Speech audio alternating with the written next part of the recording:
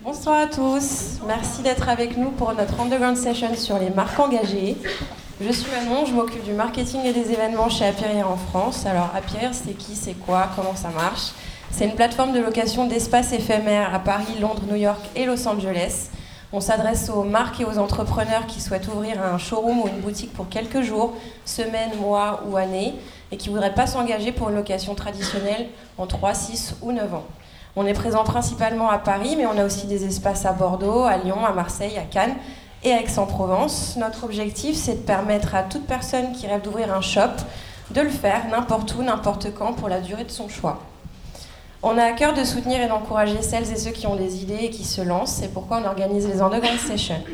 Ce soir, on parlera d'engagement et d'entrepreneuriat social et on cherchera à comprendre comment remettre l'humain au cœur d'une démarche entrepreneuriale. J'ai donc le plaisir de recevoir Kim Hu, fondatrice de About a Worker, une marque de vêtements permettant à des ouvriers du textile de Seine-Saint-Denis de créer leur propre collection de A à Z, du design à la fabrication.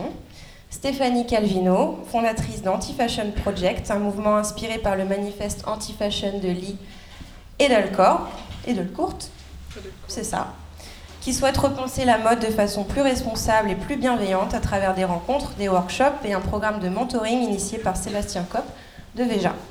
Sébastien Prunier, fondateur des Cuistots Migrateurs, le premier service de traiteur de cuisine du monde, qui emploie des cuisiniers réfugiés de Syrie, d'Iran, d'Éthiopie, du Népal. Et Flore de Tène, fondatrice de Ishkar, une marque d'objets déco et design, de bijoux et de textiles fabriqués par des artisans de pays en guerre, notamment afghans. Bienvenue à tous les quatre. Premièrement, j'aimerais bien qu'on parle un peu de vos expériences personnelles, de la façon dont vous vivez votre vie d'entrepreneur. Comment est-ce qu'on peut définir un entrepreneur social et comment est-ce qu'on le devient? Stéphanie, par exemple. Moi, bonjour et merci d'abord de m'avoir invité.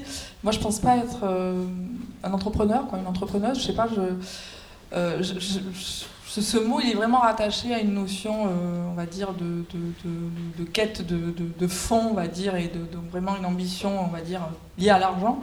Et je pense que ce qu'on fait, en tout cas moi me concernant, c'est plus impulsé par des idées et de l'intuition. À un moment donné, on a envie d'aller quelque part et on le fait.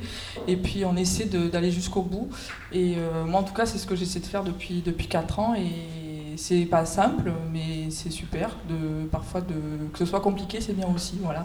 Et il suffit d'y croire, c'est le plus important. Quand on croit en ce qu'on fait, c'est le plus beau cadeau. Voilà. Moi, je pense que à la base, je voulais pas forcément devenir entrepreneur. C'était pas forcément quelque chose qui m'intéressait, mais je me suis plus penchée sur les problèmes sociaux et environnementaux dans la mode. Et en fait, c'est ça qui m'a finalement mené à devenir entrepreneur, on va dire.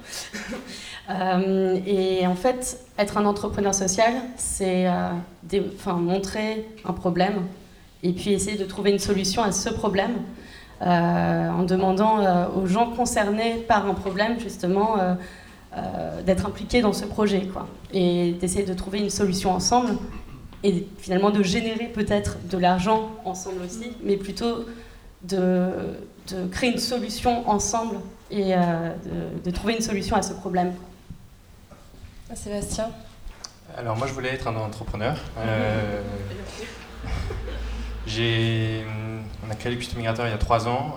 C'était ça la base de notre action. Je pense qu'un entrepreneur social, il y a beaucoup de types différents. C'est une espèce complexe et variée. Mais pour moi, c'est quelqu'un qui va être engagé à sa manière. Il va chercher de manière un peu idéaliste à résoudre une problématique sociale. Donc il va identifier une problématique sociale qui le touche et puis il va chercher une action qui peut aider à son niveau à ça. Le à son niveau est assez important parce qu'en fait, au début on va changer le monde et puis ensuite on se rend compte qu'on est tout petit. Et moi je trouve que la partie entrepreneur business, en tout cas moi dans mon action, a été aussi importante et il y a une double opportunité à chercher. Opportunité de résoudre un problème qui nous touche et la partie financière qui permet de le faire en fait. En tout cas, nous, dans notre modèle financier, il fallait absolument qu'il y ait des clients et donc il fallait trouver une opportunité business concomitamment. Voilà. Et c'est ça que je trouvais en fait assez compliqué d'être entrepreneur social, c'est la partie business et la partie sociale. Et du coup, les gens ont différentes attentes, surtout les clients ou des investisseurs, etc. Ils veulent avoir une réponse fixe, c'est-à-dire c'est quoi votre business model ou c'est quoi votre impact social. Est-ce que vous êtes une ONG? Est-ce que vous êtes une boîte? Donc je trouve ça en fait un terme un peu compliqué. Tout le monde peut être un entrepreneur social, hein. Il n'y a pas de... Enfin, il y a certains statuts qu'on peut avoir, mais en soi, c'est pas obligatoire pour se définir comme entrepreneur social. Donc c'est vrai que je trouve ça toujours un peu un risque de l'utiliser souvent. Après, c'est bien, c'est qu'ensuite, c'est une communauté de gens qui s'aident, et souvent, ça part quand même toujours de bonnes intentions. Mais oui, c'est plutôt l'équilibre business-social qui est toujours un peu compliqué. En parlant de bonnes intentions, est-ce que les soft skills directement liés à la personnalité, comme l'empathie ou l'ouverture aux autres, sont plus importantes finalement qu'une expertise métier pour se lancer dans un projet comme les vôtres? Je vais répondre. Moi, je pense que je suis l'exemple type. J'ai pas forcément de référence, formation ou autre. Et après, je pense que c'est vraiment une question de bon sens et c'est marrant parce qu'on parle de choses en fait qui sont tellement logiques. On parle d'empathie, on parle d'humain, on parle... Tout à l'heure, je parlais avec la dame, là, la marque, je sais plus, j'ai oublié. Kéfiz. Voilà, Kéfiz. Et en fait, on parlait à un moment donné de cuisiner avec des restes. Moi, je disais, ma grand-mère, elle était dans le 14, et elle cuisinait, et elle préparait ce qui restait. Ils avaient l'habitude, il y a eu la guerre, ils cuisinaient avec peu. Donc en fait, on est en train d'essayer d'expliquer des choses qui sont tellement limpides et claires qu'on n'a même pas besoin de les définir. Donc forcément, moi je dis toujours en fait tout ce qu'on fait, je reprends les termes de Sébastien Kopp, voilà, parce que vraiment il n'est pas là, mais il est toujours un peu là à côté de moi. Tout ce qu'on fait, c'est un acte politique. Voilà. Ce qu'on met dans notre assiette, le rapport qu'on a avec son voisin, ce qu'on porte, voilà, les fringues qu'on va acheter, tout ce qu'on fait, d'être là ce soir, aujourd'hui ensemble, tout ce qu'on fait, c'est un acte politique. Donc voilà, ça, forcément, c'est pas des choses qu'on apprend aujourd'hui en formation, hein, dans n'importe quelle école, en France en tout cas, en Europe peut-être c'est différent, mais voilà, mettre l'intuition au cœur de son métier, de son savoir-faire, ça c'est important et ça on nous l'apprend pas. Voilà, faut pas oublier que nous sommes des animaux à la base, hein. Voilà, faut jamais l'oublier ça, et qu'on a un instinct, une pulsion. Et même une pulsion créative, et que ça, dans toutes les formations qu'on aura pu faire, on nous apprend à l'évacuer, alors que c'est là-dessus, c'est vers là qu'il faut aller. Donc je réponds que moi je pense qu'effectivement, moi je suis pas pour les grandes écoles, je pense qu'avec du bon, on fait que du bon. Donc forcément c'est facile. Voilà, sortir de Dauphine, quand ils prennent que les bons, ok, d'accord. Et c'est plus compliqué de faire quand on a peu, et de faire bien. Voilà. Et là, ça demande d'aller beaucoup plus loin dans la création et dans la réflexion, et dans toute même le modèle économique qu'on va mettre en place.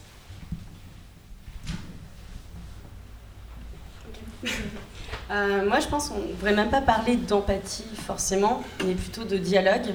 En fait, ce qui est important quand on collabore avec quelqu'un, c'est vraiment d'échanger des savoir-faire ou des savoir-penser peut-être.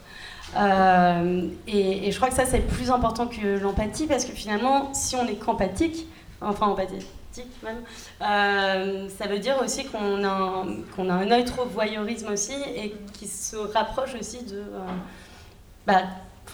on voit l'autre comme inférieur, alors que c'est pas forcément finalement une raison de collaborer non plus. Enfin, la raison de collaborer, c'est non, on étudie les problématiques de chaque personne, et finalement on essaie de trouver une solution ensemble, quoi. Et tout ça, ça pourra se faire seulement par la connaissance de chaque savoir-faire de chacun. Ouais, moi je pense que quand même il faut, en tout cas, savoir s'entourer de gens qui ont une expertise, ou qui en tout cas connaissent plus de choses que nous on connaît, parce que on a beau partir avec une super belle intention et avec beaucoup de créativité, ou quand on n'a jamais été designer, quand on n'a jamais été dans le milieu de la mode ou de la déco d'intérieur, c'est quand même compliqué de développer des produits qui le sont. Et donc je pense qu'il faut aussi faire confiance et bien s'entourer, c'est-à-dire que s'il y a des gens qui sont bons dans le marketing, s'il y en a qui sont bons dans d'autres choses et qui soutiennent tous ensemble le projet, et on travaille ensemble sur le projet, à ce moment-là je pense qu'on peut aller plus loin que se dire que juste avec des soft skills on puisse faire aboutir un projet et qu'il soit durable et que tout le monde soit derrière, quoi. Il faut que ce soit complémentaire, quoi. Oui, je suis assez d'accord avec ça. Merci Sébastien. Nous, au Custom Migrateur, on a une équipe fondatrice très complémentaire sur les expertises métiers. Moi, j'ai eu un passé de financier. Louis a fait du marketing et Andy a été un chef en cuisine pendant 15 ans. Ces trois expertises, c'est aussi trois visions de tout. Moi, j'apprends la cuisine avec Andy énormément, qui sont prépondérantes. Alors, moi, je pense qu'il faut pas poser les deux, soft skill et expertise, mais je pense qu'il faut pas mal quand même d'expertise pour avancer. Les soft skills, c'est toujours difficile d'en parler parce qu'ils sont souvent sous la surface. Moi, si je regarde les Custom Migrateurs, je pense qu'on a réussi à créer une équipe qui adore le projet et qui est hyper motivée, et ça n'a pas de prix. C'est ça qui est la locomotive du projet. Alors, donc j'imagine que parmi les cofondateurs, on a des soft skills de recrutement qui ne sont pas trop mauvais, des intuitions business, des intuitions de beaucoup de choses, la créativité. Et je pense un peu comme dans tout, en fait. Là, on parle d'une entreprise, mais c'est les ressources sur lesquelles on va pouvoir s'appuyer. Puis, il faut aussi se rappeler. Enfin, moi, j'ai aussi beaucoup de défauts, et il faut s'en rendre compte. Et on peut les travailler avec des incubateurs, on peut travailler avec des rencontres. Et voilà.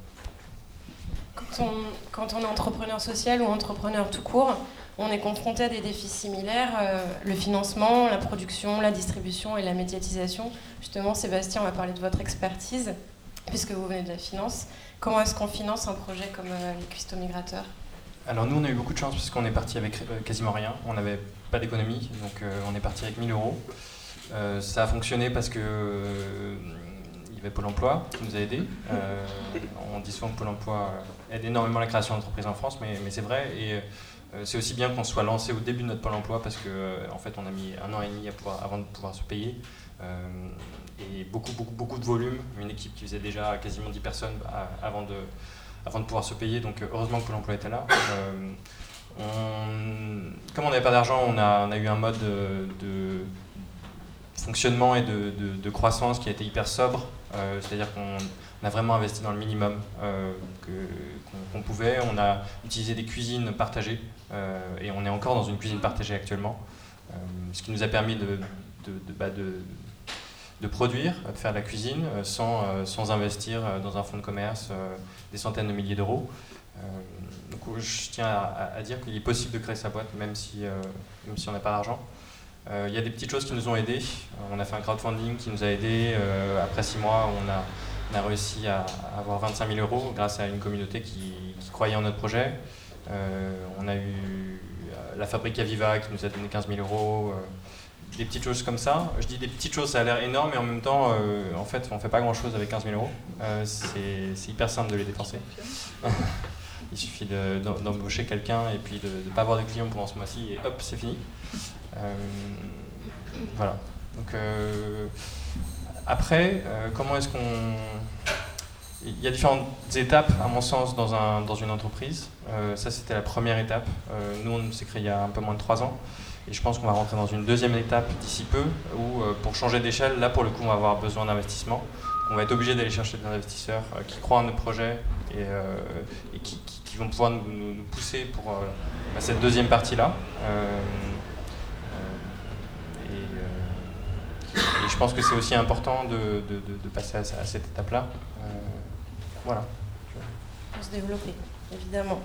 Dans la mode, le nom du designer fait de plus en plus office de marque avec un concept comme About a Worker où vous faites des talents inconnus, en fait, les designers de une collection. Comment est-ce qu'on arrive à convaincre un consommateur qui est assez exigeant avec un designer qui est inconnu ? Alors parce que ce ne sont pas des inconnus, et ils ne devraient pas être inconnus, c'est les artisans du XXIe siècle finalement. Les personnes avec qui on travaille, on travaille avec les ouvriers du textile. Et les ouvriers du textile aujourd'hui, ce sont ceux qui font tous nos vêtements, que ce soit pour des marques bon marché, mais aussi pour des marques de luxe. Donc du coup, finalement, ils ont même évolué finalement de l'artisan d'avant, parce qu'ils produisent vite et ils produisent pour toute notre population finalement. Et aujourd'hui, notre but, c'est de les valoriser. Mais surtout de valoriser leur voix qu'on n'entend pas, et parce qu'on ne les voit pas, ils sont vus comme un tabou de la société. Et donc avec About a Worker, on permet, grâce à la créativité, de leur donner une voix.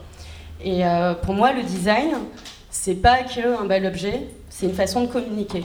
C'est-à-dire, grâce à l'esthétique, on peut créer un langage qui soit universel et compréhensible pour tous.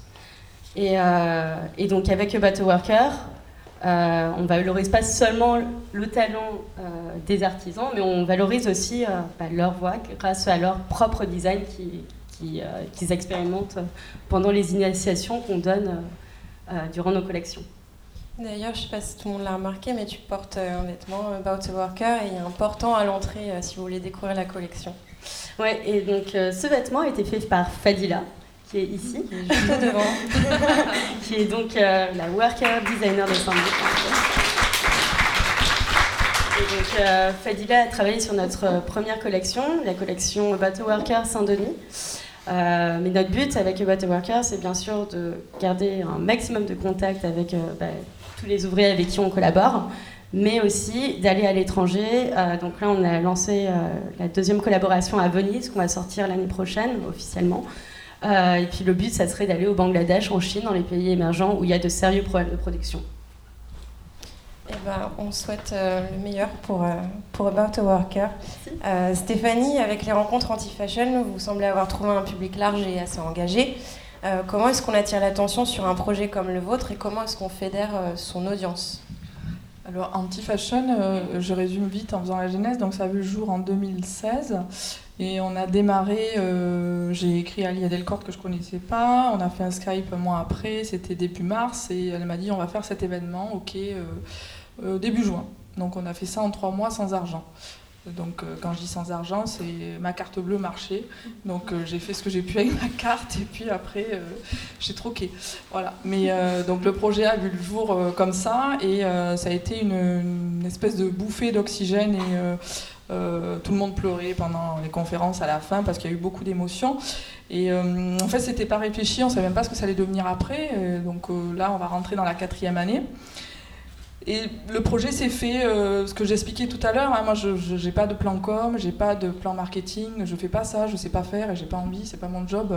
Je fais à l'intuition, quand j'écoute des gens parler sur France Inter, ça me botte, je trouve leur mail, je leur écris, je leur dis venez c'est génial, racontez ce que vous faites.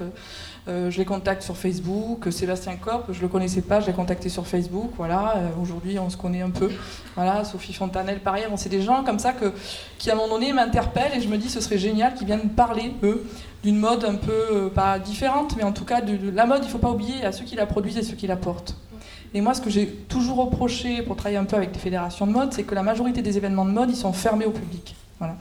Et comme les salons qui aujourd'hui d'ailleurs devraient, je pense dans les années à venir vont prendre une autre forme, mais c'est compliqué de ne pas donner la parole aux gens qui ont un pouvoir d'achat, qui achètent, et de ne pas les écouter non plus parce qu'ils ont des choses à dire et ils sont en demande.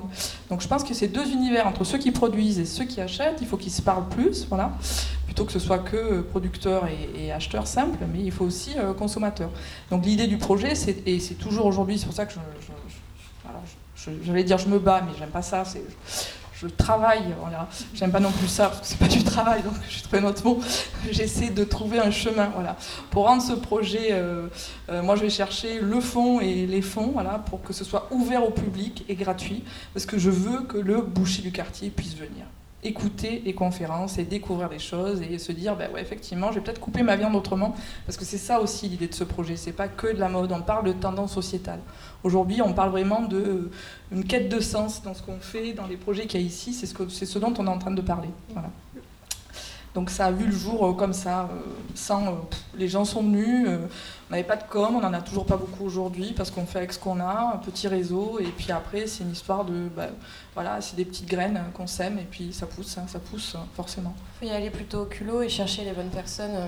Oui, et puis oui, au culot, et puis après c'est des histoires vraiment d'intuition, quoi. Moi je j'ai pas de doute sur tout ce qu'on fait là aujourd'hui, les personnes qui sont là aujourd'hui, c'est génial de voir il y a quoi, 70, 80 personnes qui sont là aujourd'hui.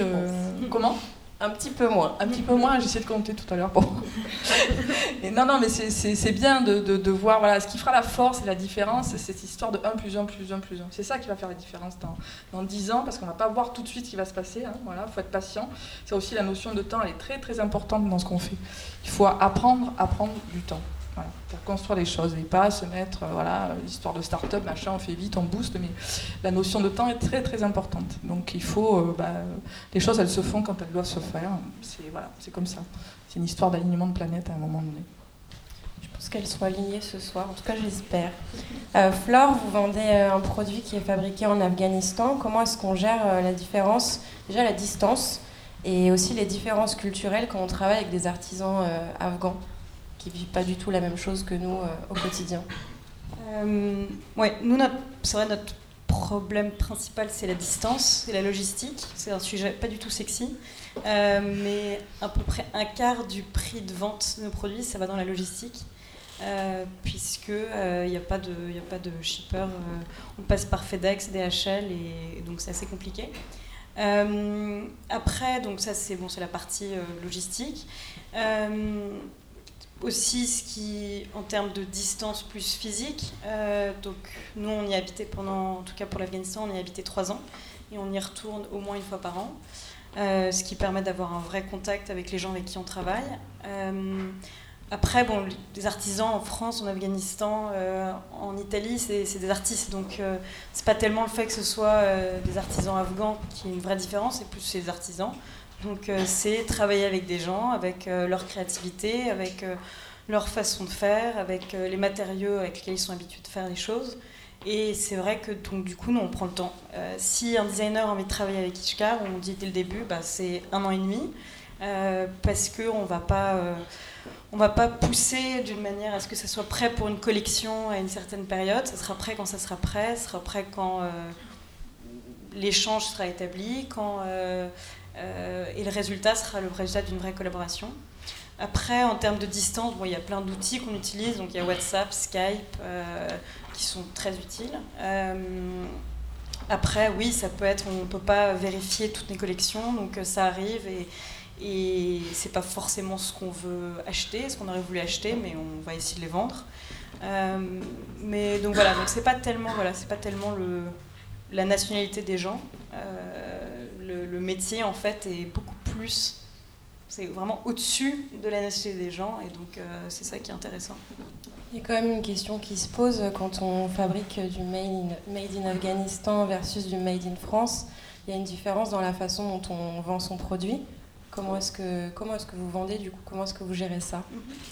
Alors nous, on essaye le plus possible de pas... Le problème qu'on a eu dès le début, c'était Made in Afghanistan. Du coup, tout le monde se dit ça va pas être cher, ça va être d'une super mauvaise qualité, et on va l'acheter parce que c'est en gros un truc c'est une ONG, on n'est pas une ONG. Et donc dès le début, on a voulu se mettre au même niveau que n'importe quel Made in européen, et donc faire des ventes à côté de potiers français, faire des ventes à côté de souffleurs de verre anglais.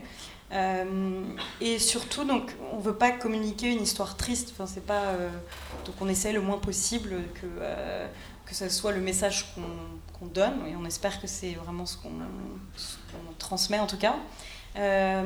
Et ensuite, on fait à côté justement ce qui passe par l'éducation entre guillemets du consommateur. Souvent, ce qu'ils connaissent de ces pays-là, c'est des choses assez réduites, mais bon, parce que c'est ce qu'on voit dans les médias. Donc ça va être les talibans, ça va être des attaques, ça va être des bombes.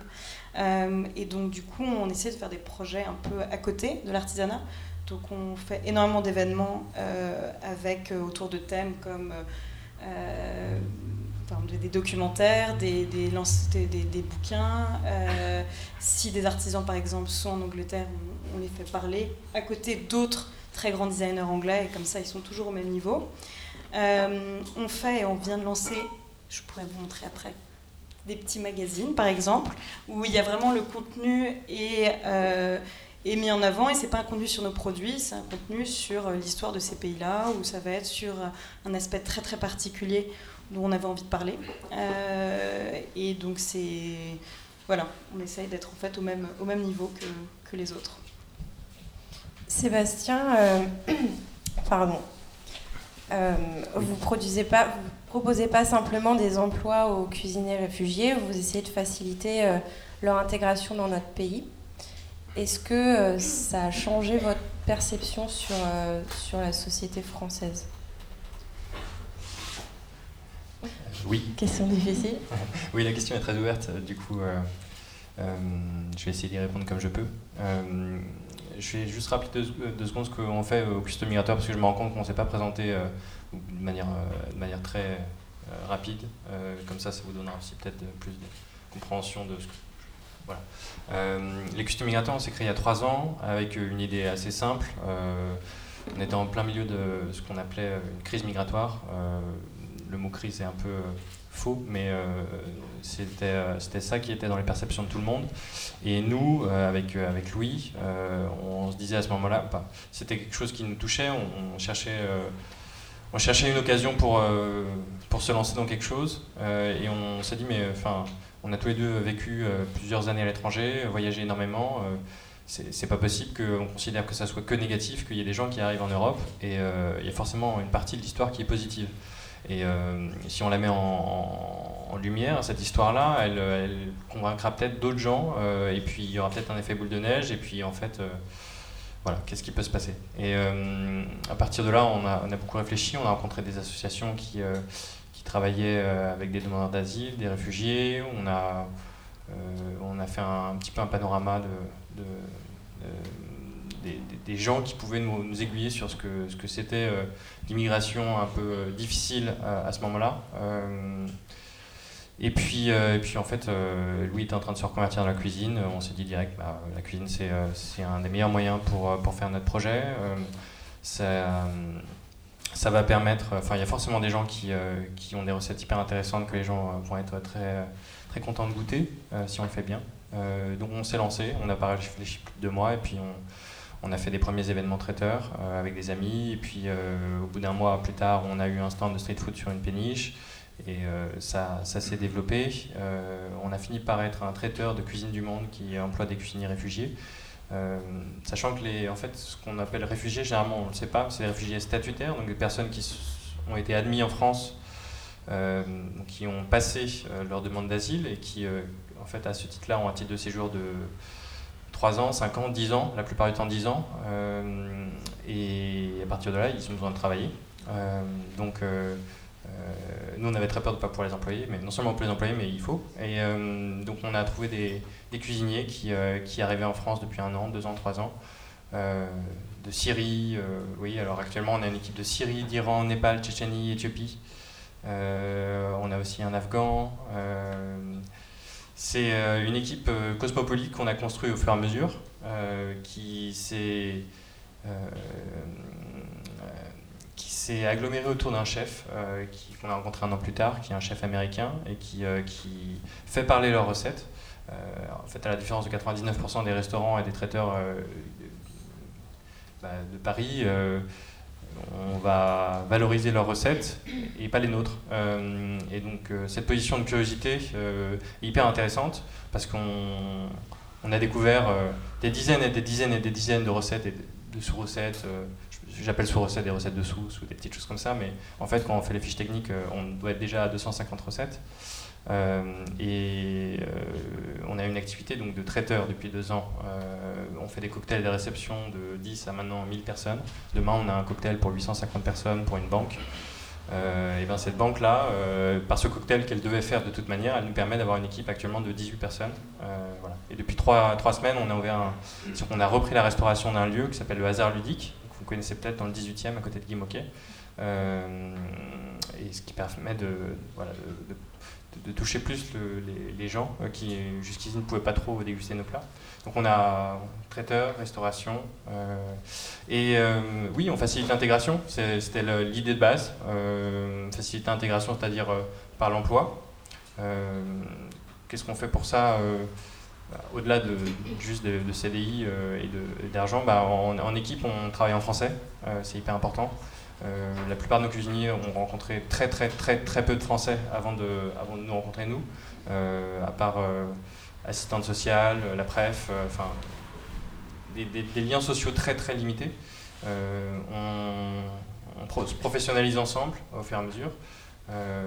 Et puis il y a le sentiment de dignité, je pense, qui est hyper important, simplement parce que oui, tes recettes m'intéressent, et en fait sur nos événements, les gens sont hyper contents de goûter les plats de nos chefs, et ça se sent, et ça devient un élément de fierté. Donc sur la partie facilité intégration, voilà en gros ce qu'on fait, ça c'était le préambule. Et maintenant sur la réponse changer le regard sur la société, si vous êtes encore là. Oui, j'imagine. En fait, on a créé les Custom Migrateurs il y a 3 ans, donc j'ai l'impression d'avoir été très jeune il y a 3 ans et maintenant un petit peu plus mûr, comme je peux. Il y a des choses très positives. Moi, j'ai le sentiment que pour traîner un peu dans le milieu de l'entrepreneuriat social, il y a beaucoup de gens qui se bougent pour simplement pour avoir du sens dans ce qu'ils font, et ça, moi je trouve ça hyper positif. C'est quelque chose que j'avais aucune idée avant quand je travaillais à la Défense. Je trouve qu'il y a une écoute et une bienveillance très forte vis-à-vis de notre projet, ce qui me semble aussi hyper encourageant. C'est juste comme ça. Pour moi, forcément, à titre personnel, mon regard sur l'immigration a énormément changé, parce que maintenant, l'immigration pour moi s'appelle Faek, Rachid, Sarah, Azim, etc. Et incarner cette problématique qui me touchait, mais de manière très théorique il y a quelques années, avec des personnes concrètes, fait changer mon regard sur la société, mais comme n'importe quelle expérience de vie, je pense. Vous employez combien de personnes aujourd'hui ? Actuellement, on est 18, dont 10 en cuisine. Donc ça commence à faire un petit monde. C'est une équipe on déjeune tous les midis ensemble au labo. Donc on a la partie labo, et puis on a quelques personnes qu'on appelle les bureaucrates, parce qu'ils arrivent un peu plus tard que les autres, et ils viennent que pour manger. Donc ça c'est moi et puis 2-3 autres personnes qui vendent, qui font des devis, et voilà. Et puis il y a le resto où il y a 5 personnes aussi. Donc voilà, on n'est plus une toute petite entreprise, ce qui pose d'autres challenges. Il y a 2 ans, on était 3. Il y a 1 an, on était 6-7. 3 mois, on était 12. Ça va vite, et ça pose des questions de c'est quoi mon modèle. Et en fait, je ne sais pas s'il y a des gens qui veulent créer leur entreprise sociale dans la salle, mais au début, je voulais tout théoriser et répondre à toutes mes questions, probablement pour calmer l'angoisse de qu'est-ce qui se passe après. Et en fait, les réponses se trouvent en chemin tous les 3 mois. Le monde a changé, en tout cas pour les Custom Migrateurs. Ça va très très très très vite dans une entreprise qui est très jeune, parce que voilà, tout est nouveau. Est-ce que j'ai répondu à la question ? Oui, ça va très vite, mais ça va très bien aussi. Pardon ? Ça va très vite, mais ça va très bien aussi. On se plaint pas trop. C'est une grande chance. On n'a jamais démarché une entreprise pour l'instant. Et les demandes sont entrantes, que du bouche à oreille. Mais c'est la grande force du traiteur, c'est que quand ça marche, potentiellement il y a 80 personnes qui aiment, et il y en a 20 qui retiennent ton nom, et sur les 20, il y en a 1 ou 2 qui ont un événement dans 2 semaines, et c'est ça qui se passe. Oui, ça va bien. Après, je ne sais pas comment répondre à cette question. C'est très enthousiasmant, forcément. C'est très dur aussi. Donc, voilà. Kim, en France, on a tendance à faire une vraie distinction entre celui qui design et celui qui fabrique, entre travail intellectuel, entre guillemets, et travail manuel, alors que vos ouvriers font les deux. Finalement, est-ce que ces 2 étiquettes ont encore du sens ? Je pense que elles ont de moins en moins de sens, et surtout elles n'ont jamais vraiment eu trop de sens non plus, parce qu'avant, un artisan, il travaillait avec un designer, il parlait, il discutait, il parfois créait même des projets ensemble finalement, et parfois même l'artisan devenait designer aussi. Donc d'un côté, ça n'a jamais vraiment eu du sens de se mettre dans une catégorie ou une autre, et je pense que le but de la création et le but de créer un objet, c'est aussi de pouvoir accéder à tous ces milieux et de pouvoir tout englober.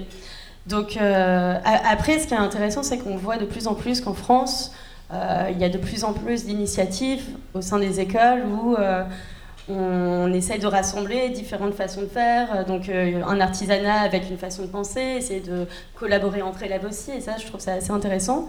Par contre, c'est une notion très nouvelle qui existe déjà, qui a existé déjà pendant des années comme dans d'autres pays. Donc, par exemple, moi, je viens de la Design Academy d'Eindhoven. Et en fait, où c'est une école qui n'est pas du tout basée sur une façon de faire. Enfin, mes classes, c'était pas le design de produits, la menuiserie. Enfin, c'était vraiment des façons de penser déjà. Donc, moi, mon département, par exemple, c'était l'humanité et la communication, qui était un département où on apprenait à communiquer à travers le design. Il y avait aussi l'humanité et le bien-être, etc. Et en fait, on apprenait plutôt une façon de penser, une façon de voir les choses, comment on pouvait se définir en tant que designer indépendant. Et puis après, quel artisanat ou quelle technique on allait aborder au-dessus de notre finalement vision. Et ça, je crois que c'est une alternative, enfin une façon de faire qui est assez intéressante. Après, moi, je pense qu'on va de plus en plus dans l'esprit collectif. Donc aujourd'hui, l'artisan, il reste pas dans son petit studio, le designer, il reste de moins en moins avec voilà, son stylo et son carnet pour créer ses modèles. Et je crois qu'il y a de plus en plus de collaborations qui se font entre différents milieux, et c'est ça la richesse aussi. Enfin, c'est de pouvoir être un collectif et non pas un designer égocentrique indépendant, quoi. Voilà. Justement, Stéphanie, vous pensez aussi collectif, vous accompagnez beaucoup de jeunes dans leur orientation professionnelle.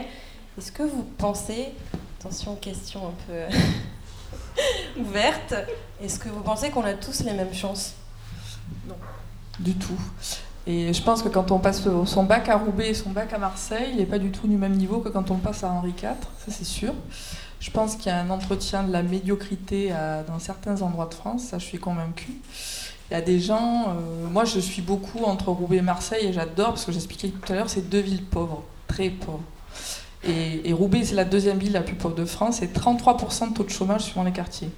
50% en fonction de où on est, donc c'est pas Paris du tout. Et c'est pas Lyon, c'est pas Bordeaux, c'est pas du tout des villes bourgeoises.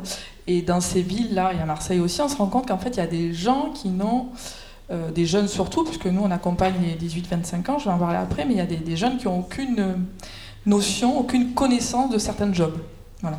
Donc ça veut dire que on leur propose quoi? Donc on leur propose d'être hôtesse d'accueil, on leur propose d'être agent de sécurité. Je dresse un portrait assez restreint, mais c'est ça, et c'est vraiment dommage, parce que moi je pense que dans ces milieux compliqués, défavorisés, parce que nous c'est notre cible, ces jeunes qui viennent de quartiers défavorisés, hein, c'est là où on est le plus créatif en fait. Mais par contre on ne leur donne pas leur chance, parce que forcément la connexion ne se fera pas, donc le lien ne se fera pas, le CV ira pas où il faut, et c'est pour ça qu'en début 2017, ce projet anti-fashion qui a quand même une forte dimension sociale, hein, si on veut que les choses changent, ça va passer par l'éducation. Et l'éducation, c'est aussi le social, c'est ouvrir la porte à des gens qui sont très loin. Donc j'en parle à Sébastien Kopp, je suis désolée. C'est dommage qu'il soit pas là, du coup. Oui, non.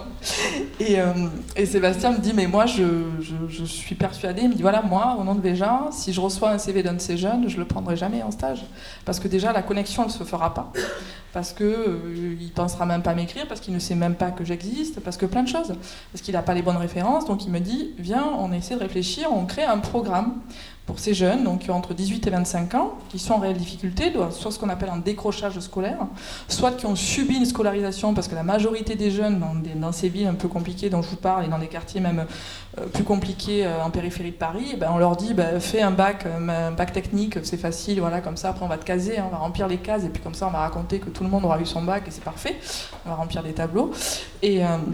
Et en fait, il me dit, moi je pense que ça grouille de créativité et qu'il y a les meilleurs Instagrammeurs, les meilleurs Facebookers et les meilleurs créateurs qu'on puisse trouver sur le terrain, mais aujourd'hui, ces jeunes-là, ils n'ont pas accès à certains types de formations. Voilà. Et donc l'idée, ça a été de créer un programme de mentoring. Donc on a démarré de manière expérimentale à Marseille, en allant dans des cités. Une cité à Marseille, c'est 7000 habitants. Voilà, cité La Castellane ou Enez-Zidane, 7000 habitants, donc ça fait du monde. Hein. Voilà. Il y en a beaucoup comme ça, et donc on a commencé à travailler avec des centres sociaux, on a rencontré des jeunes qui étaient comme ça, en marge, et qui faisaient rien, qui attendaient en bas de l'immeuble, voilà, que la journée se passe.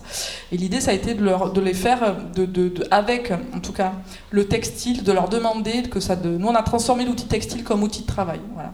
Donc on leur a demandé de réfléchir à créer un vêtement, une paire de baskets ou autre chose, et à travers ça, nous expliquer un petit peu leur parcours et où est-ce qu'ils veulent aller. Parce que la problématique aussi, c'est qu'eux ne savent même pas où est-ce qu'ils veulent aller, parce qu'ils se refusent plein de choses. Voilà.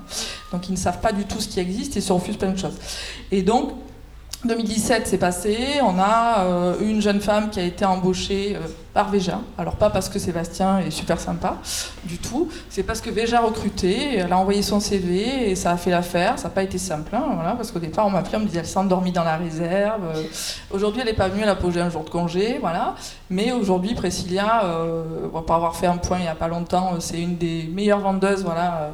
Du corner aux Galeries Lafayette à Haussmann pour Veja, voilà, donc au bout de plus d'un an, voilà, elle s'est intégrée, elle était marseillaise à la vie parisienne, et on a continué à développer ce projet, donc de mentoring avec des jeunes toujours, entre Marseille et Roubaix, puisqu'on a développé ça à Roubaix, et l'idée c'est pas de les réinsérer, moi j'aime pas ce mot, parce que du moment où on dit réinsérer, ça veut dire qu'ils sont en périphérie, et en fait, en tout cas l'idée c'est de les éveiller, voilà, moi je veux je veux pas leur faire signer des CDD, des CDI pour me dire ah, c'est génial, le projet marche, et puis comme ça les politiques vont être contents, parce que c'est ça, hein, je résume, mais l'idée c'est vraiment, moi je veux que la culture, les métiers de la création les aident à s'éveiller, pour qu'à un moment donné ils se sortent de leurs conditions. Voilà. Et c'est pas du tout péjoratif, moi je viens du milieu modeste, j'ai habité en HLM, donc c'est qu'à un moment donné, tout le monde est capable de capter des choses, on a tous une sensibilité différente, et quand vous avez 5 € en poche et qu'il faut s'habiller avec 5 €, je peux vous assurer que vous êtes super créatif. Et super créatif. Donc, je veux dire, Demna, il le dépasse, mais voilà, faire des talons avec des briquets, ça fait longtemps que ça existe. Non, mais je résume, mais la créativité, elle est là. Quand on n'a rien, on fait beaucoup. Et alors, je ne fais pas de la politique, mais quand même, je le dis. Nicolas Hulot, il l'a dit hein, dans son discours de départ le 28 août, il a dit « L'Europe gagnera si l'Afrique gagne ». Et c'est exactement ça. C'est qu'à un moment donné, il faut essayer d'aller beaucoup plus loin avec peu. Et c'est ce qu'on est en train d'expliquer, je pense, tous ici. Hein, c'est-à-dire que quand on a une idée, ben, pas forcément besoin de moyens. Voilà. On met en place et on avance. Et nous, c'est ce qu'on essaie de faire avec ces jeunes, c'est leur dire, c'est pas grave, vous venez d'un quartier compliqué, vous n'avez pas beaucoup de moyens, vos parents n'ont pas de moyens, effectivement, vous ne pouvez pas aller à l'école, ben, on va essayer de vous ouvrir le maximum de portes et de vous montrer que c'est possible. Voilà. Donc on prend le temps et on investit dans les gens. C'est ça, c'est du temps. Et il y a un politique il n'y a pas longtemps qui me disait « Mais qu'est-ce que veut le peuple ?» Il y a 15 jours de ça. Qu'est-ce que veut le peuple? Et là, j'ai dit « Waouh !» J'ai eu une claque énorme. Elle m'a dit « Mais vous avez besoin de quoi sur le terrain ?» Puis j'en ai besoin d'humains, on a besoin de temps et on a besoin d'argent. Voilà. Parce que si on enlève tout ça, on se retrouve avec des conflits, ce qui se passe aujourd'hui un peu avec les gilets jaunes ou autres, hein, mais voilà, des tensions qui montent. Et il faut, ce que disait Kim tout à l'heure, je veux dire, c'est les workers, c'est des gens invisibles, mais non, en fait, il n'y a personne qui est invisible. Parce qu'à un moment donné, en plus, là, on rentre dans on peut faire la soirée, mais bon, on va couper après, mais on rentre dans des problématiques qui sont vachement intéressantes, parce qu'aujourd'hui, on nous a fait croire qu'on pouvait exister que si on avait un sac Chanel. Mais en fait, pas du tout. On peut exister comme on est en arrivant avec un petit sac en papier, avec voilà, une marque que personne ne connaît, et parce qu'on s'appelle machin, et que voilà, c'est pas grave du tout. Donc, et ça, il faut lever ces leviers-là, et il faut en parler avec la presse, parce que la presse est responsable. Vous, on a besoin de gens comme vous aussi, pour parler de ça et montrer qu'il y a d'autres choses qui existent, qu'il y a des marques comme About Walker, qu'il y a des initiatives aussi dans d'autres univers. C'est vachement bien de confronter aussi des domaines de la bouffe et de la mode, voilà, ou de la déco, parce que ça se parle et parce qu'aujourd'hui, on est sur des réflexions communes. Vous avez un peu répondu à ma question suivante, mais j'aimerais bien avoir l'avis de tout le monde ici. Comment à notre niveau, on peut, quand on est une marque ou un entrepreneur, changer les choses et faire avancer le schmilblick? En fait, vas-y. En fait, il faut tout simplement prouver que notre idée est viable. Et la prouver, ça veut dire la mettre en place avec le peu de moyens qu'on a parfois aussi. Moi, je vois quand j'ai commencé, avant de commencer au About Worker, en fait, c'est une idée qui me tiquait il y a déjà 3-4 ans. Et quand j'étais étudiante d'ailleurs, et quand j'en parlais à mes professeurs, ils me disaient « Mais Kim, tu trouveras jamais une usine qui collaborera avec toi, qui est-ce qui va collaborer créativement ?» Et puis, au départ, le projet devait être fait d'abord... Enfin, j'aurais voulu qu'il soit fait en Chine, mais bon, ça va prendre un peu plus de temps. Et au départ, on me disait « Mais vous savez, les Chinois, ils n'ont pas vraiment un esprit créatif, ça va être très dur. » quoi.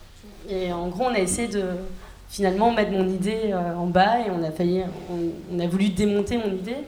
Et puis quelques années après, après un petit peu plus d'expérience dans la mode, je me suis dit non, c'est le temps de me lancer. D'ailleurs, j'ai demandé à mon cofondateur Paul Boulanger, qui est ici, de m'aider pour ce projet. Et c'est vrai qu'en fait, malgré le peu de moyens qu'on avait, on a pu faire ce projet et on a pu montrer encore plus que des vêtements parce qu'on a créé une collaboration pendant 6 mois avec les ouvriers de Modestime.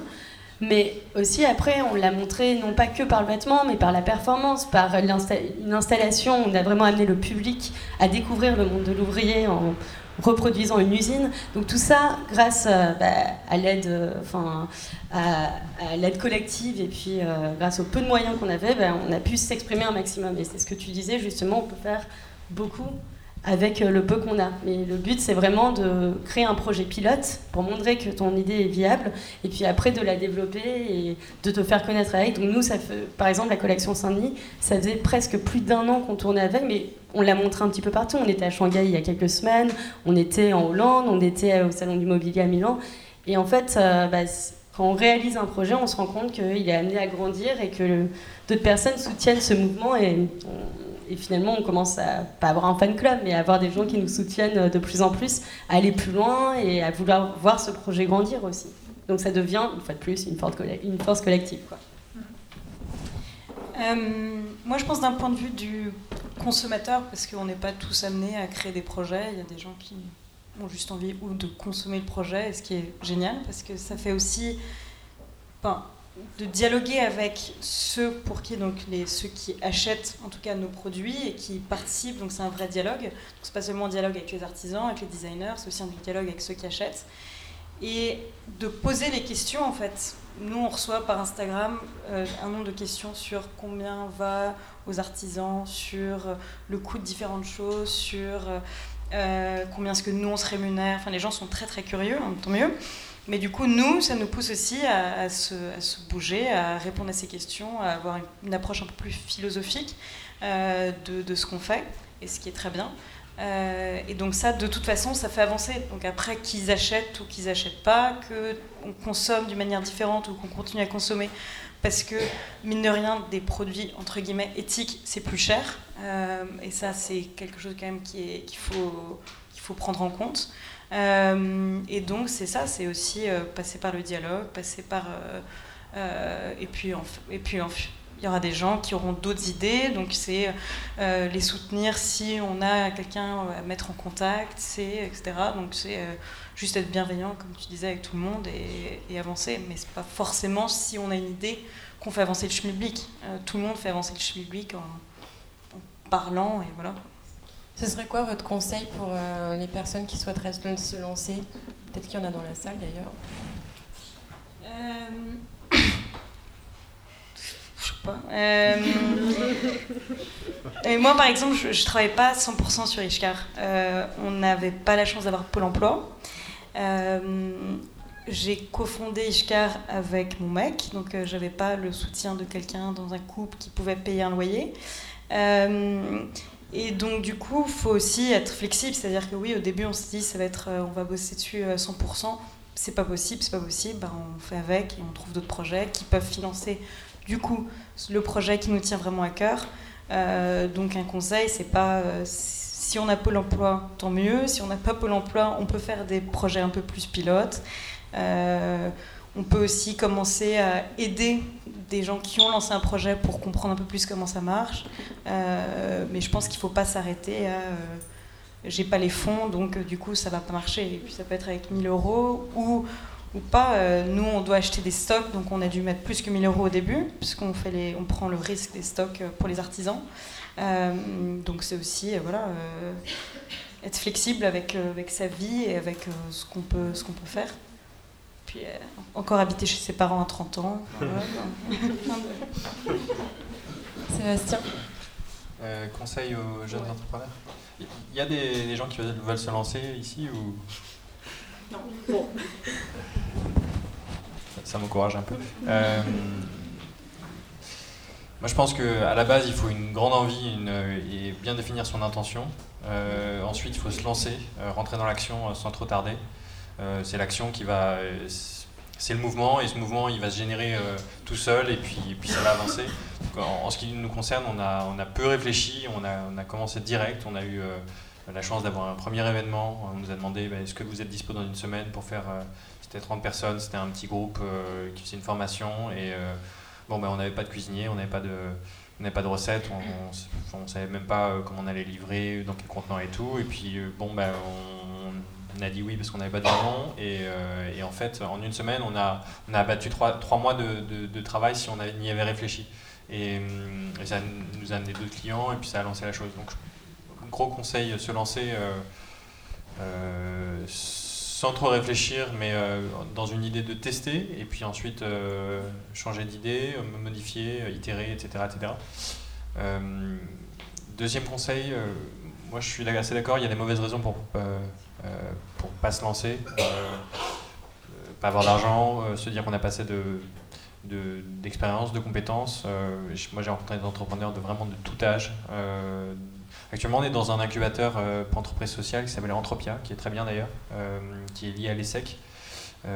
Et dans cet incubateur, nous, on n'est pas loin des plus jeunes, je pense, ouais. Mais c'est très divers, les personnes qui sont là, et pourquoi elles sont là, et comment est-ce qu'ils sont arrivés là. Voilà. Donc il y a vraiment... je pense qu'il faut identifier si on a des freins, pourquoi est-ce qu'on les a, et peut-être que c'est des très mauvaises raisons de ne pas se lancer. A l'inverse, je pense qu'il est très important de se poser la question si on a vraiment envie de se lancer dans une entreprise, que ce soit une asso, une coopérative, peu importe le format, et peu importe l'ambition aussi. Pourquoi ? Parce que peut-être que 10 ans plus tard, vous y serez encore, et peut-être que ça va être hyper fatigant, etc. Ça, c'est vrai. Enfin, je veux dire, en tout cas, nous, les 3 dernières années étaient très pleines, et il faut beaucoup d'envie pour se lancer, donc il faut le mesurer avant. Que dire d'autre ? C'est déjà très bien. Trouver les bonnes personnes. Souvent, on a du mal à trouver le bon partenaire, le bon associé, la bonne équipe. C'est à la fois une question d'expertise, comme ce qu'on a vu tout à l'heure, et vraiment de feeling. Ces personnes-là, à mon sens, si cette relation-là se passe bien, alors l'entreprise a beaucoup plus de chances de fonctionner. Parce que, en fait... oui, encore une fois, j'ai l'impression que je dis que ça, mais c'est dur, quoi, en fait. Et nous, avec mon associé, c'est quelqu'un que je connaissais d'amis, et c'était beaucoup de chance de l'avoir, de le rencontrer. Ça s'est avéré être... l'un sans l'autre, on n'aurait jamais fait ce groupe-là à fonctionner. Donc, il faut trouver son groupe, je pense. C'est important de ne pas se lancer seul. J'ai rencontré des entrepreneurs qui, 10 ans plus tard, cherchent encore leur associé. Je pense que c'est possible de se lancer seul, mais dans mon expérience, c'est très sympa de le faire à plusieurs, à 2, 3, peut-être pas beaucoup plus. Mais... Voilà, c'est déjà pas mal. Stéphanie, vous avez un petit conseil à donner ? Je sais pas quoi dire, parce que moi, je n'ai pas réfléchi quand j'ai fait ça. Et ce que je sais juste, c'est que je peux pas travailler, quoi. En tout cas, travailler, j'aime pas ça, mais ma fille me dit tu travailles beaucoup. Je déteste le mot travailler, parce qu'en fait, la notion de travail, il y a la notion d'alignation et c'est pas du travail, en fait. Moi, j'ai 44 ans et ça fait 20 ans que j'ai jamais travaillé, en fait. Je travaille, mais je me lève tous les matins. Alors, parfois, c'est compliqué, c'est plus lourd, mais j'adore ce que je fais. J'ai toujours aimé. Ce que je sais juste, c'est qu'il y a des gens pour qui avec qui je ne veux pas m'associer, voilà. Et quand je travaillais, j'étais missionnée par des fédérations de mode ou autres. Ces gens-là, moi, je ne veux pas travailler avec, voilà, c'est tout. Et je le redis, donc ça fera pas plaisir à certains, mais j'avais rencontré Clarisse Rey, donc qui travaille pour le défi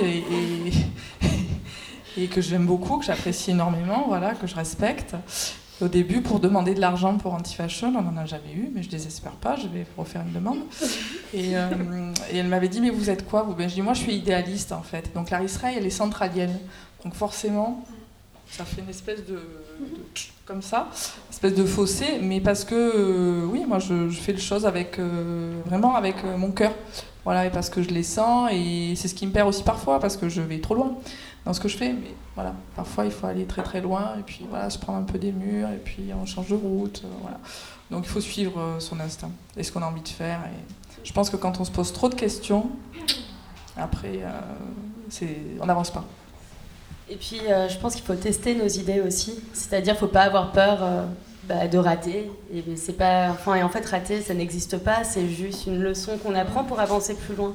Donc, nous, avec le Body Worker, il y a plein de moments où on a réussi. Il y a plein de moments où on a aussi raté. Mais ça nous a permis finalement de nous faire une réflexion. Et puis, à long terme, on sait qu'on ne refera pas ça. On refera ça différemment aussi.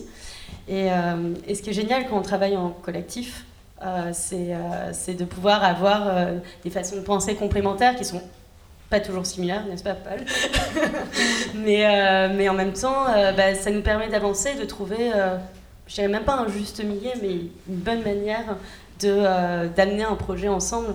Et voilà quoi. Parce que finalement, je pense que chaque acteur d'une entreprise veut que son projet soit amené à réussir. Donc voilà, il faut prendre les commentaires de chacun et puis trouver une solution ensemble.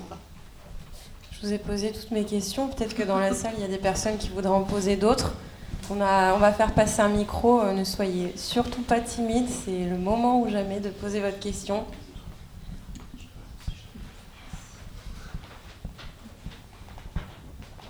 Ah, tout au fond. En espérant que le fil soit assez long. Oui, il faut se rapprocher.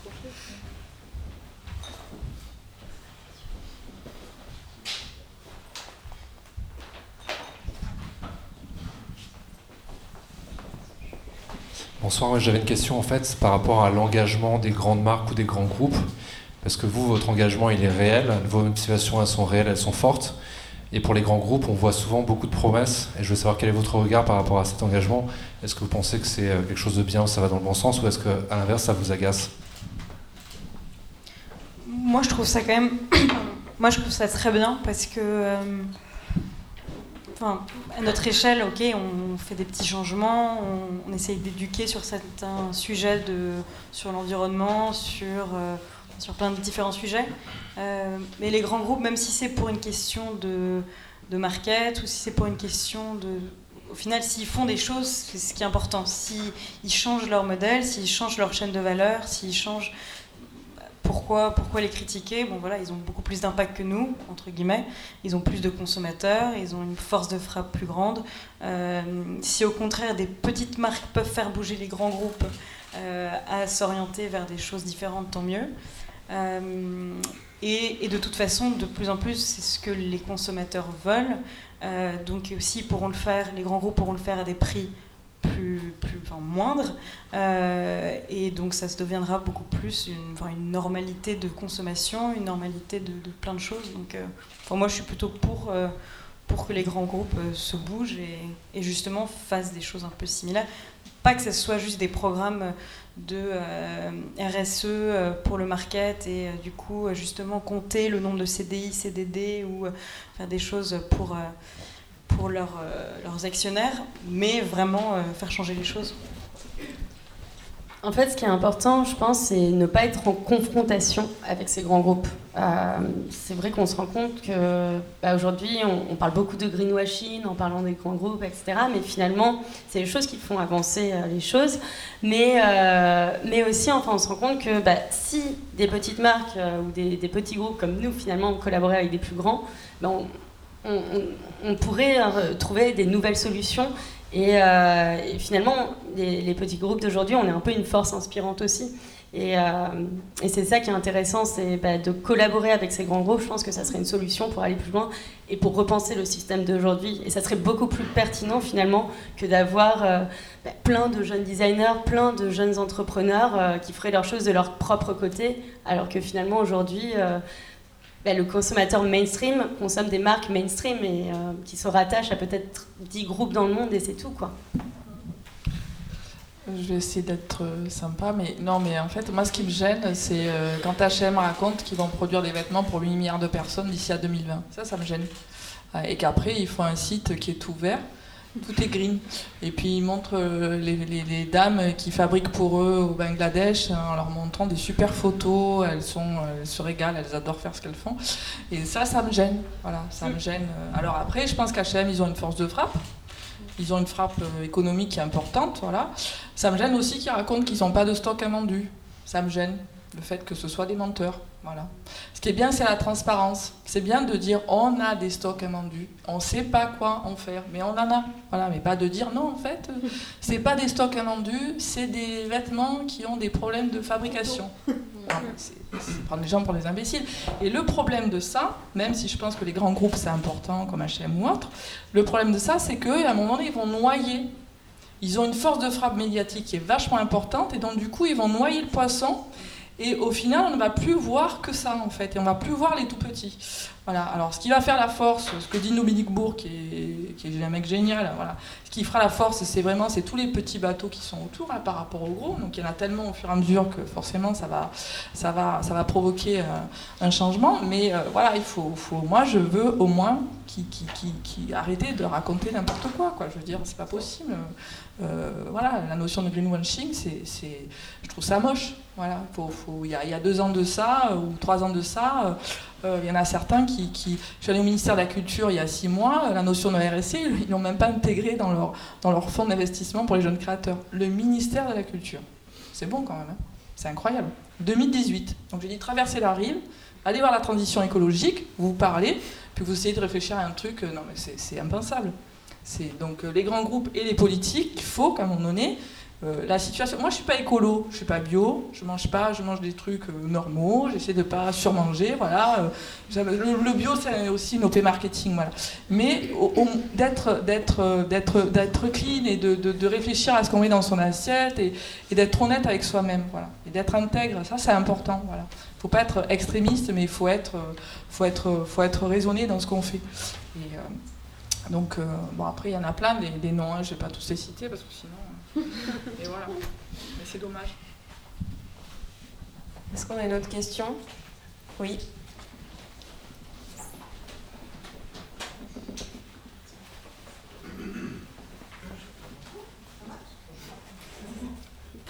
Bonjour. Bonjour, moi je suis actuellement en couveuse, c'est une reconversion, donc je suis un peu sous l'eau et je connais pas du tout le sérail et je crée des bijoux brodés. Comme par exemple des épaulettes, ce sont des bijoux amovibles. Et j'ai trouvé une usine qui n'est pas trop pourrie parce que c'est une usine familiale depuis les années 60, mais c'est pas terrible quand même. Et j'ai beau chercher, je tape coopérative de femmes, rien ne ressort. Je vais en salon, je trouve rien. Et j'ai un vrai problème de sourcing en fait. Comment on fait quand on n'a pas vécu en Afghanistan ou voilà, ou quand malheureusement j'ai essayé de produire en France aussi, je me suis retrouvée avec un prototype à 650 €. J'y connais pas grand chose en business, mais je voyais pas très bien comment ça pouvait marcher, vous me confirmerez. Donc en gros, je ne sais pas comment m'y prendre pour avoir un sourcing éthique. Voilà. Pas de réponse. Non, c'est compliqué. C'est super compliqué. Mais surtout, ouais. En fait, c'est très compliqué parce que aujourd'hui, on se rend compte qu'il y a de moins en moins d'usines en France et qu'il y a de plus en plus de chantiers de réinsertion aussi. En ayant bossé avec des chantiers de réinsertion, enfin c'est super, merci Padilla d'ailleurs, mais c'est vrai qu'on est limité dans la quantité, on ne travaille pas forcément avec... Enfin, Fadila, bien sûr, toi, tu as eu une expérience énorme et familiale, mais certains des ouvriers n'ont pas eu cette chance, finalement, d'avoir accès à la couture aussi facilement. Et en fait, on se rend compte que c'est un gros problème en France, parce qu'on revendique le Made in France en nous disant, bah oui, le Made in France, c'est la qualité, ok, c'est cher en production, mais voilà, enfin... C'est vrai que, du coup, on a accès à la qualité. Et ben finalement, c'est pas forcément vrai aujourd'hui non plus. Enfin, c'est une vraie réalité, c'est pas forcément vrai. Les prix sont élevés, mais les prototypes sont pas forcément bien faits non plus. Donc, même pour nous, c'est assez dur de trouver des bons façonniers, quoi. Enfin, même pour, en tout cas, à notre échelle, The Worker, c'est très très dur de trouver des bons façonniers parce que la plupart du temps, il faut produire en quantité aussi.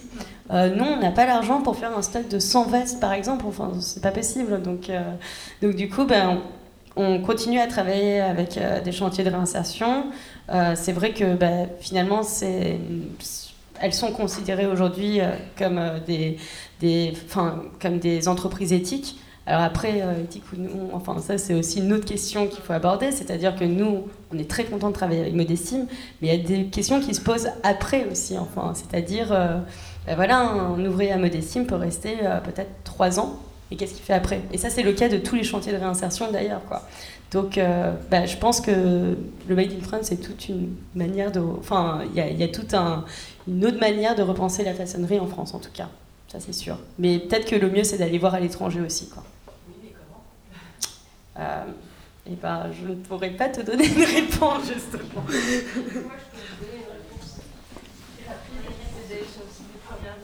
Ouais, c'est ce que j'allais dire, première vision. Non. C'est Barbara. Je crois qu'il y a un travail énorme sur ce Ouais. Et tu tapes sur accessoires, et là, tu as toute la liste de tous les façonnés dans le monde entier. Mais comment tu sais s'ils sont... Mais tu fais un mail type et tu l'envoies. Moi, je passe ma journée à faire ça. Tu fais un mail type et tu l'envoies à 60, 70, 100, 150 façonniers. Non, bonjour, mais après, je cherche à faire de la broderie. Voici une photo de mon prototype. Est-ce que vous pouvez faire ça? Quelles sont vos conditions de travail? Bon. Et puis tu es allé sur des salons ou pas? Oui, j'ai eu la première vision et j'ai... Après, moi, on parlait de collectif, mais on pourrait dire que ça ressemble à quoi? Macon et l'Esquire? Quoi, ça ressemble? Non, mais moi, je pense que c'est bien. J'ai rencontré une nana la semaine dernière à Roubaix qui a lancé une entreprise de pressing de sneakers. Donc c'est génial en fait, je trouve. Et elle me dit, j'ai un super concurrent à Lille et tout, il fait des trucs super, il a le meilleur com et tout, mais en fait, j'ai dit, mais il faut aller le voir. Peut-être qu'il faut aller les voir en leur posant la question, vous faites comment, vous faites faire où, faut arrêter d'avoir peur de l'autre qui fait à peu près... Non mais pas... Je sais à peu près où ils font et c'est pas spécial. Non, je sais aussi où ils font, ma connaisse quoi, c'est pas... Voilà, mais peut-être se renseigner en tout cas, si c'est pas eux, c'est d'autres, mais essayer de s'entraider. Même si vous faites à peu près les mêmes choses, c'est pas grave. À un moment donné, il faut arrêter de se tirer la couverture, de dire non, moi j'ai pas donné le nom de mon fournisseur parce que c'est trop bien, machin truc, comme fait Chanel ou autre, parce que voilà, c'est débile, il faut s'entraider, quoi. Donc je pense comme ça, première vision. Après, il y a Barbara Coignet de l'agence 1618, qui a en termes de sourcing. À ce niveau-là, elle a beaucoup de références. Donc je vous invite à 1618, voilà, à la contacter. Voilà. Est-ce qu'on a une autre question? Oui? Non? Moi j'en ai une. Ah.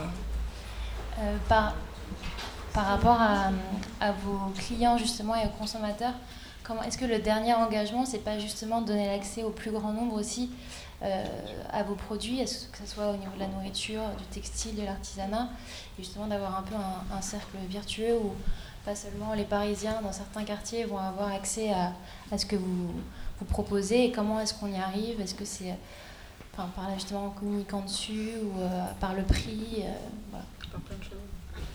Ouais, c'est vrai que souvent de toute façon ce qui est éthique entre guillemets c'est cher et ça s'adresse à une mini proportion de la société en gros. Le problème c'est que si on veut que ça soit éthique, c'est souvent plus cher de faire. Il faut quand même se faire une marge, donc de toute façon on vend plus cher.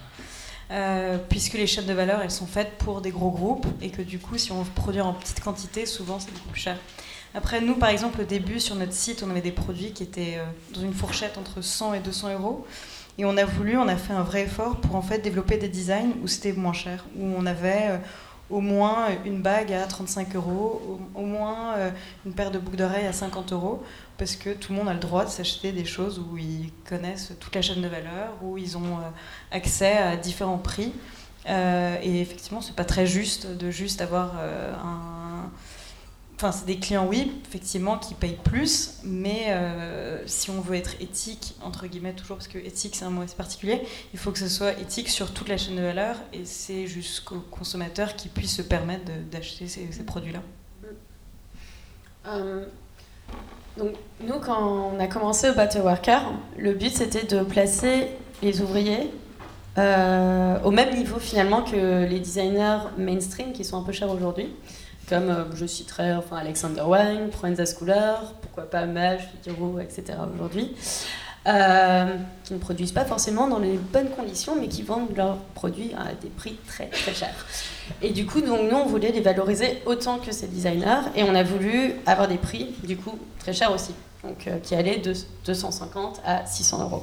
On s'est rendu compte que, on était une jeune marque, donc du coup, vendre des produits à ces prix-là, c'est pas trop possible, mais aussi que on avait plein de personnes qui voulaient porter du About a Worker, mais qui avaient tout simplement pas l'argent pour porter ça, et on s'est dit, bon, About a Worker, ok, on valorise les talents des ouvriers un maximum, mais aussi, le but, c'est de pouvoir promouvoir leur voix et de pouvoir montrer leur voix aussi. Et donc, on a développé en septembre une collection, des dérivés un peu plus commerciaux, qui sont beaucoup plus abordables, qui sont faits toujours à Modestime et toujours par les ouvriers de Modestime aussi. Mais qui sont des modèles beaucoup plus simples. Donc maintenant, on a vraiment une collection podium et des dérivés un peu plus commerciaux et accessibles à tous. Un grand merci à tous les quatre pour cet échange. Et un grand merci à vous tous d'être venus ce soir. J'espère que vous avez passé un bon moment, en tout cas c'est mon cas. Merci à MR Agency de nous avoir accueillis ce soir dans ce bel espace que vous pouvez louer sur happyr.fr. Je vous propose de continuer la soirée autour d'un cidre Maison Sassy ou d'un soda Kéfiz. Je voulais juste ajouter que Kéfiz c'est une marque engagée également, puisque les sodas sont fabriqués toujours sur place, donc soit directement dans un restaurant, soit ce soir pendant l'événement, ou soit dans un pop-up, et c'est fait dans des bouteilles en verre qui sont réutilisées. Voilà. Bonne soirée à tous.